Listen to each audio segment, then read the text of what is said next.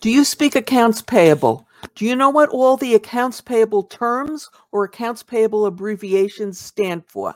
In this very short video, I'm going to share 20 abbreviations or shortcuts used in the accounts payable function and reveal what they mean.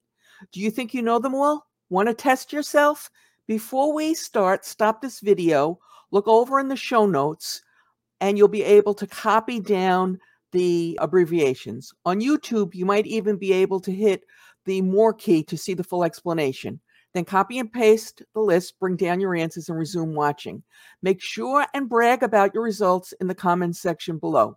Hi guys, I'm Mary Schaefer from AP Now, the place where we share the latest business intelligence with those who work in, manage, or have responsibility for the AP, P2P, and payment function. All right, so let's get started. Okay, clearly the first one is an easy one, AP. I'm sure everybody got accounts payable. Let's move on, P2P. Many of you may know it as peer-to-peer, but in the accounts payable world, we call it purchase to pay, procure to pay, something like that. Number 3, ERS. Evaluated receipt settlement. This is when you have a payment process that includes that the supplier does not send an invoice. It's used primarily in the automotive industry.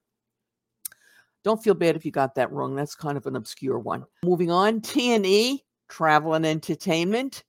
ACH, automated clearinghouse, but we use that shortcut to denote an electronic payment that is made by the ACH, the automated clearinghouse, and it can be either a credit and a debit.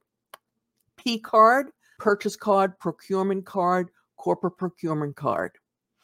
TIN stands for taxpayer identification number. If you're not in the United States, you probably don't use this particular terminology as often, but TIN stands for taxpayer identification number. W-9 is the IRS form in which you send to a potential supplier to request their taxpayer identification number, which can be either a social security number if they're an individual or an EIN if they're a company, which stands for employer identification number. Okay, I got a little ahead of myself there. 1099 is an IRS form that you report income that's not reported like on a paycheck. In accounts payable, we use the 1099 MISC and the 1099 NEC primarily, but there are a whole bunch of other 1099 type forms. But the MISC and the NEC are used to report non-employee compensation. AI, I'm hoping you all got this right. It's artificial intelligence, and its related feature, if you will, RPA, which stands for robotic process automation, which is what we're seeing a lot of. Okay, well, that's enough about technology. Before we get to the second batch, if you like this episode, please give us a thumbs up. And if you loved it, please subscribe. We produce new content for the channel 3 times a week. Tuesdays and Thursdays are devoted to payment and accounts payable issues, and Saturdays are reserved for Wordle.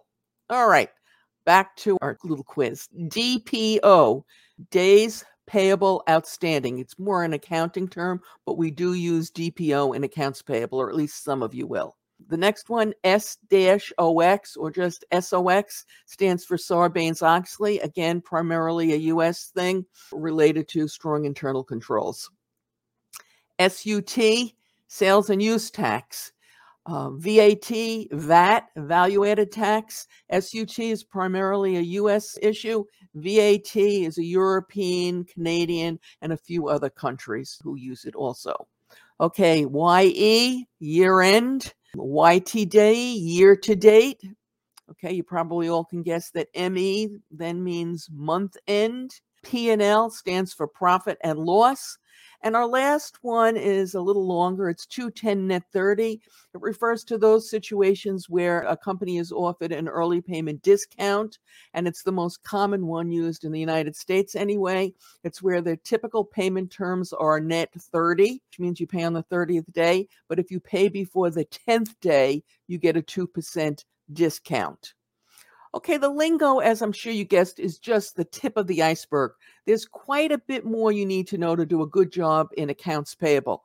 We recently did a broadcast on that very topic. You can watch it now. There's a link to it in the show notes, and on YouTube, a link will appear momentarily on your screen. if you're watching it there. As always, I greatly appreciate your thumbs up, your comments, your shares, and your subscribes. Don't forget to let us know how you did in the comments.